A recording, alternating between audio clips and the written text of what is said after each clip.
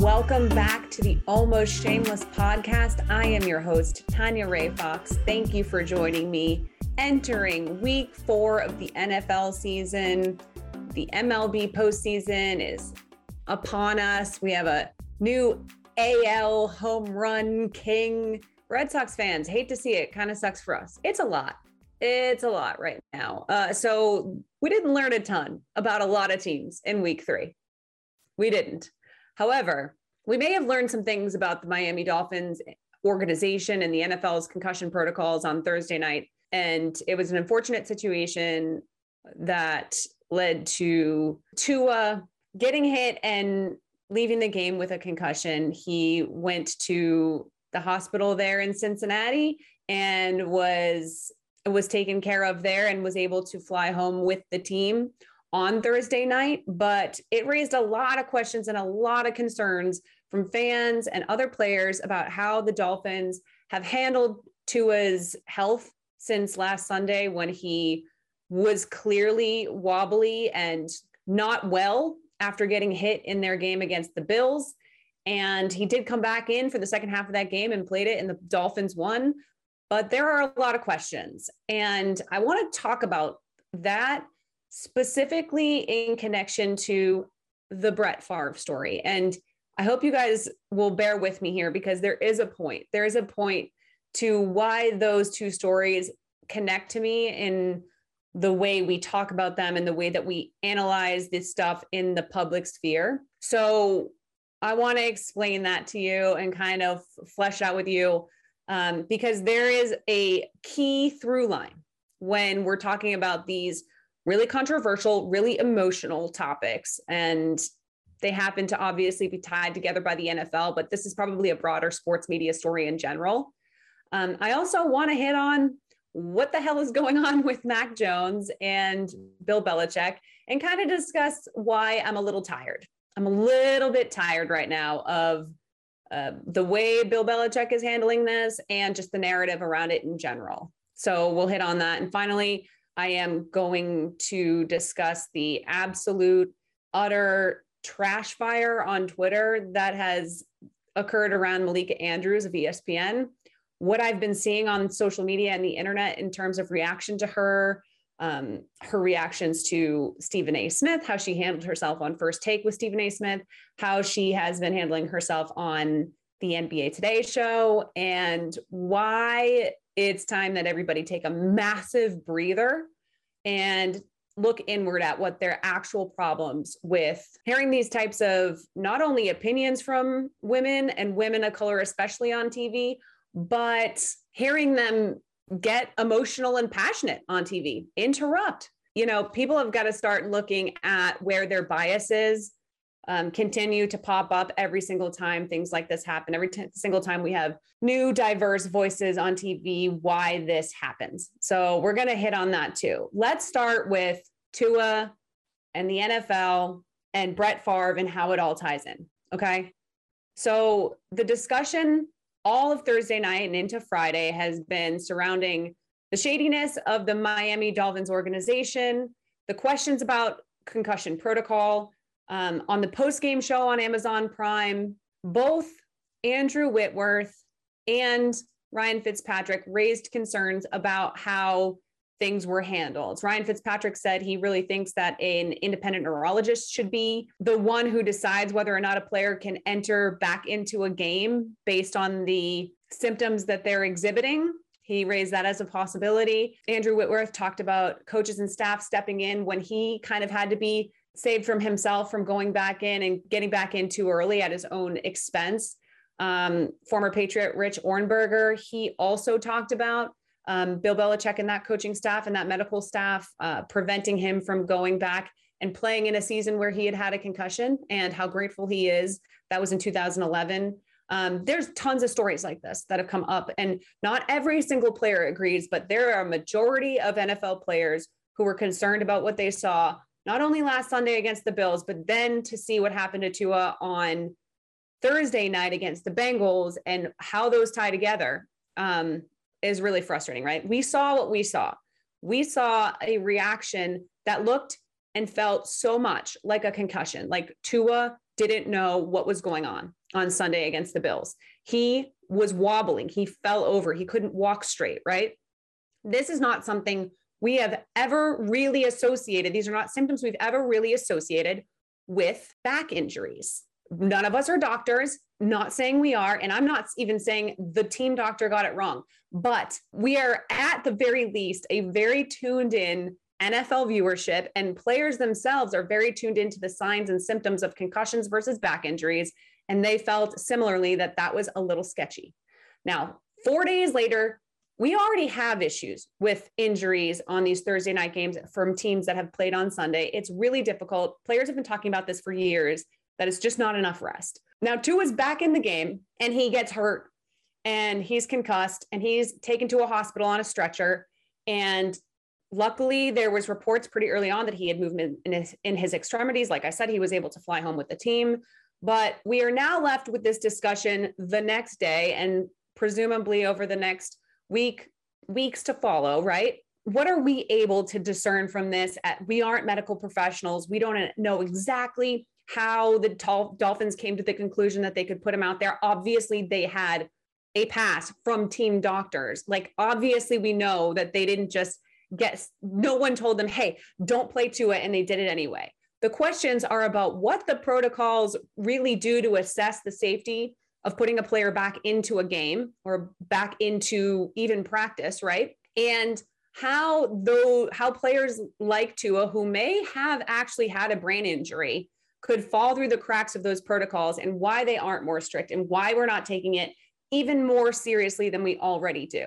There's questions there. This ties into the Brett Favre situation. If you don't know, Brett Favre is accused of not only trying to steal welfare money with the governor of Mississippi to put into a volleyball stadium at his alma mater, but he's also now accused of taking money from his own charity that was supposed to go to families dealing with cancer and disadvantaged families who needed help, and putting that into sports programs as well. So here's what I'm going to say. People and organizations need to earn our benefit of the doubt. And a lot of times media are too easy to give it out. And even fans are too easy to give it out because we say, well, we don't know what's going on behind the scenes and who are we to say? Well, in both of these situations, the NFL and the Dolphins on one side, Brett Favre on the other, have shown us who they are and what they are capable of for a very long time. It is time that we stop giving them the benefit of the doubt and demand transparency, right? So in the Tua situation, I don't know that something went wrong with the protocol. What I do know is that I saw a guy look like he got concussed, go back into a game, and then 4 days later, leave a game on a stretcher. Could it be a coincidence? Maybe. But on what planet are we now leaving the fate of players up to coincidence when we know the type of league that the NFL is, when we know the type of organization that the Dolphins are? Both of these organizations have told us what they're capable of. They've told us they're capable of not only ignoring concussions for decades, but then downplaying the danger of concussions, then slowly but surely putting in place actual measures to prevent concussions. And so we have a lot of evidence just on the concussion front that the NFL will put profit over player health. We also have evidence that they have been wrong on many occasions about many things. A very smart Twitter user pointed out that they don't even seem to understand how PSI works, right? They are sort of indiscriminately punitive and then indiscriminately turning away to look away from real issues. This is the same league where a player accused of sexually assaulting dozens of women just got a historic guaranteed contract, right? The balance is all out of whack in that league, and we know it. We also know the Dolphins are an organization that has been mired in controversy for the last year plus, between firing Brian Flores, who was coming off of 2 winning seasons, accusations that they wanted Flores to tank for them, the owner being sanctioned for trying to tamper with Tom Brady and get him to come to the Dolphins, and then putting together a roster that was much more talented for their new head coach. There's a lot going on there. The Dolphins don't exactly have their own pristine record. Benefit of the doubt. Where have they earned it? We're using our eyes. We're seeing a player who doesn't look okay go back into a game, and then we're seeing him get hurt the very next game 4 days later. You don't get to get on the internet and say, hey, we don't know. You're right, we don't know. And now we need to start knowing. Now you need to start telling us what exactly made you think that Tua was healthy enough and capable enough to go back into that game without a legitimately higher risk of further injury to his brain than the average player. What exactly was done? We're owed these answers, and we're owed our skepticism. We are owed our frustration and outrage because of the way this has been handled by teams and this league for decades. We have watched players commit suicide and donate their brains to science so that we, the public, the media, and the fans, don't underestimate what this can do to somebody's life, right? To somebody's life. So if we're overreacting and this was just a horrible coincidence, good. I'm glad we're overreacting, because the underreaction for a very long time led to people's lives being ruined. There are still hundreds of NFL players living right now with brain injuries that are struggling mentally, physically, emotionally. So if we're overreacting, that's on you. That's on you, the NFL. That's on you, the Miami Dolphins. That's on you, all of the commissioners and team owners for decades who put the profits over the health of the players. They know there's risks. They're just asking that if you know I might have a concussion, maybe take care of me. And we know that they're capable of it because we've heard from players and that they've had teams and staffs step in when they're not okay. So we know they can do it. No, you have not earned our benefit of the doubt the next day to say, well, we don't really know. That takes me over to Brett Favre. Brett Favre has shown us for decades that he doesn't give a shit. He's been a shitty, entitled dude for a very long time. Between PPP loans and welfare scandals and sexual harassment and doing the bare fucking minimum of studying in the NFL because he is so physically gifted, he didn't give a shit about actually learning how the game worked.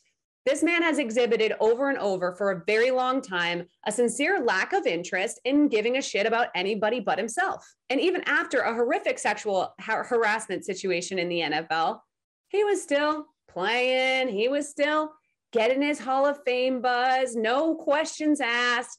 Hey, this guy is just, he's just rogue, right? Kept showing us over and over again who he was. And we found ways to excuse it or ways to minimize it or ways to look past it or said, well, what are we going to say about it? The guy's just, he's kind of a dick, right? No, this is bad. This guy is stealing money from welfare in the poorest state in the nation. He's stealing money from charity for sick people, his own charity. He's stealing money from the government during a pandemic. This is a man worth millions of dollars. He doesn't care. He never should have been given the benefit of the doubt after what he did in New York with the Jets. And we continued to give him the benefit of the doubt, continued to let him have spots in the media and on radio, continued to let him head charities, continued to let him do all of these things because we believed, hey, the isolated incidents, people make mistakes. No, there was a pattern of behavior with this man for a long time. And we, the media and the fans, let it go, let it slip over and over again. So now we're hypervigilant. Now we're going to be hypervigilant, right? He has not earned a single morsel of benefit of the doubt. And these two stories really highlight why it's so important that we not come out and preach being measured and being fair to people who have never given us a reason to believe in them. There's always this thing that happens where it's like, well, we don't know. We have to wait for the full story to come out. We have to wait for the full story to come out. If someone shows you who they are over and over and over again, they are now the boy who cried wolf, right? Like, I don't care if it turns out that everything was okay with Tua. That's a good thing. If it turns out everything was okay with Tua and this was a coincidence, that's great. If it comes out that they followed protocol, great. We'll all have been happy to be wrong. But I don't want to look back and act like our skepticism and our fears right now aren't completely valid, because they are. They are completely valid. And getting on the internet or getting on television today and saying, we just got to wait till all the facts come out is bullshit. We don't. They owe us the facts. You prove to us that you didn't fuck up. You prove to us that you took this fucking seriously. Because as far as I can tell, I have zero reason to give you benefit of the doubt. Brett Favre is what happens when you don't ask enough questions and you don't hold people to accountability over and over and over again. This is what happens. You let shitty people have power and money, and they take advantage of the most vulnerable people in society. Sorry if you feel inconvenienced by all the questions. I feel inconvenienced that you fired Brian Flores and all your fans are accusing him of trying to tank to his career.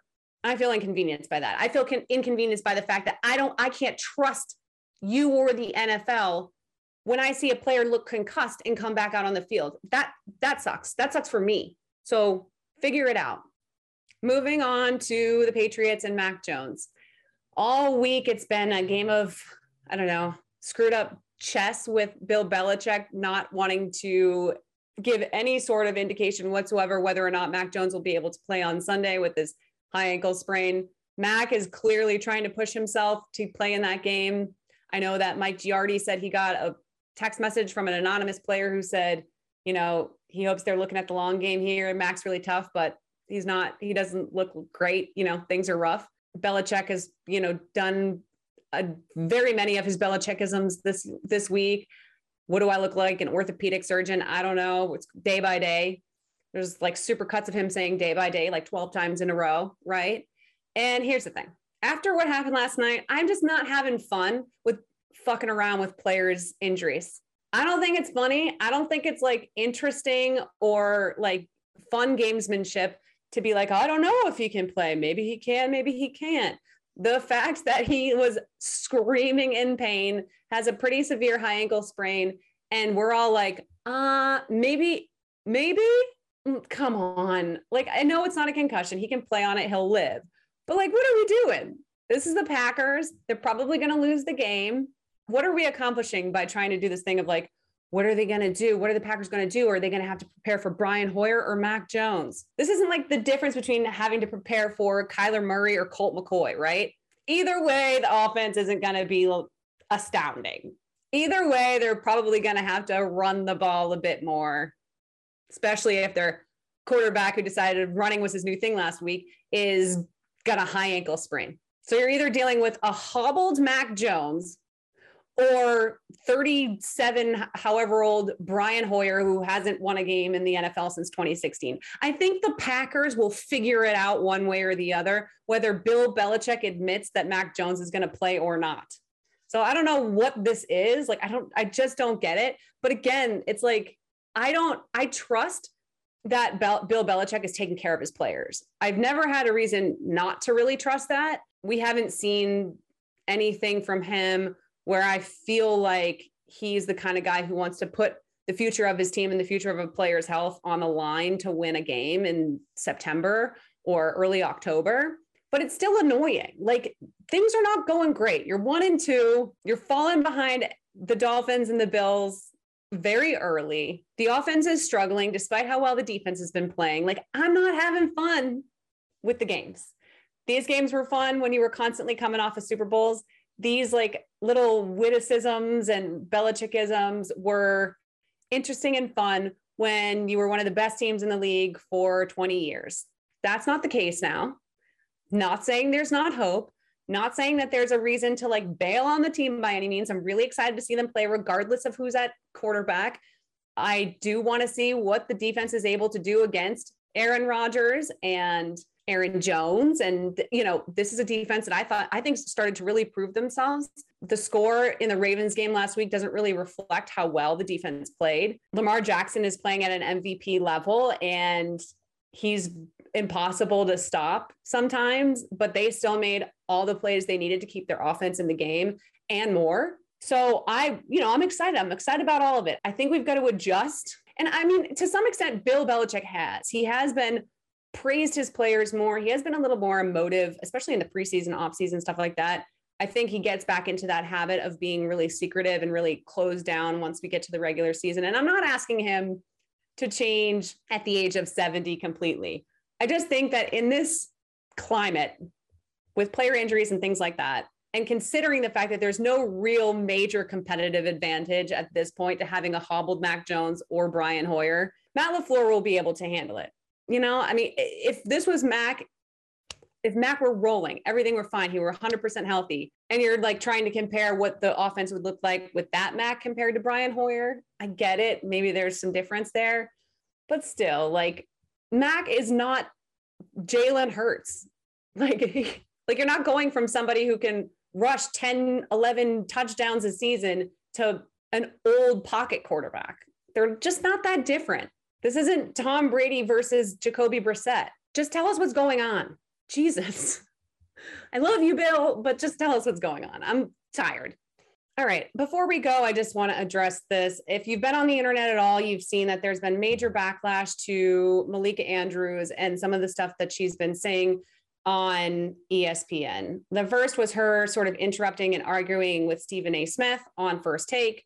She also, on an NBA Today script, spoke about Joe Mazzulla, the new Celtics coach, about his arrests and run-ins with the law 13 years ago when he was in college, and led that into a conversation. She did clarify that it was 13 years ago and that nothing's hanging over his head. It's been resolved. But people were very, very mad about the idea that she would bring that up. And, and then there's all these clips of her, like, interrupting Kendrick Perkins on a panel on the show. And it's clear to me that there's a real issue with women, especially Black women on TV, behaving the way that everybody else does on TV, right? So first of all, when it comes to the news report about Joe Mazzulla, that stuff, that's a news report. It's scripted. You can see she's reading off of a prompter. So whether she wrote her own script or didn't, it has been looked over and put into the system by a producer. Producers are tasked with making sure they know what's going on in their scripted stuff for these shows, for these news segments. So whether a producer edited it, looked at it, approved it, whatever, it went in there. She didn't wing it. She didn't just decide she was going to say that off the cuff. That was a scripted news report as she was leading into her interview with Woj. Okay. As far as the Stephen A. Smith stuff is concerned, being offended that anybody would interrupt or talk over or misunderstand Stephen A. Smith, who practically created that type of discourse on debate shows himself, he is the godfather of it, is so disingenuous. I can't even begin to tell you. She is doing exactly what so many hundreds of people have come on that show and done with Stephen A. Smith and had done to them by Stephen A. Smith for decades. Like, don't act like this is some sort of major injustice that Stephen A. Smith, King Yeller, King Interrupter, had the script flipped on him by a woman who was trying to make a point about what was going on with potential misconduct by a man in the Celtics organization. Whether you agree with her perspective on the situation or not, what you have to understand is by having women on television in these spots and Black women in these spots, you're going to hear discourse you haven't heard before. TV media used to be exclusively white and male. Then they started bringing Black men, former athletes, and white women on. And a lot of people who didn't want to see that happen.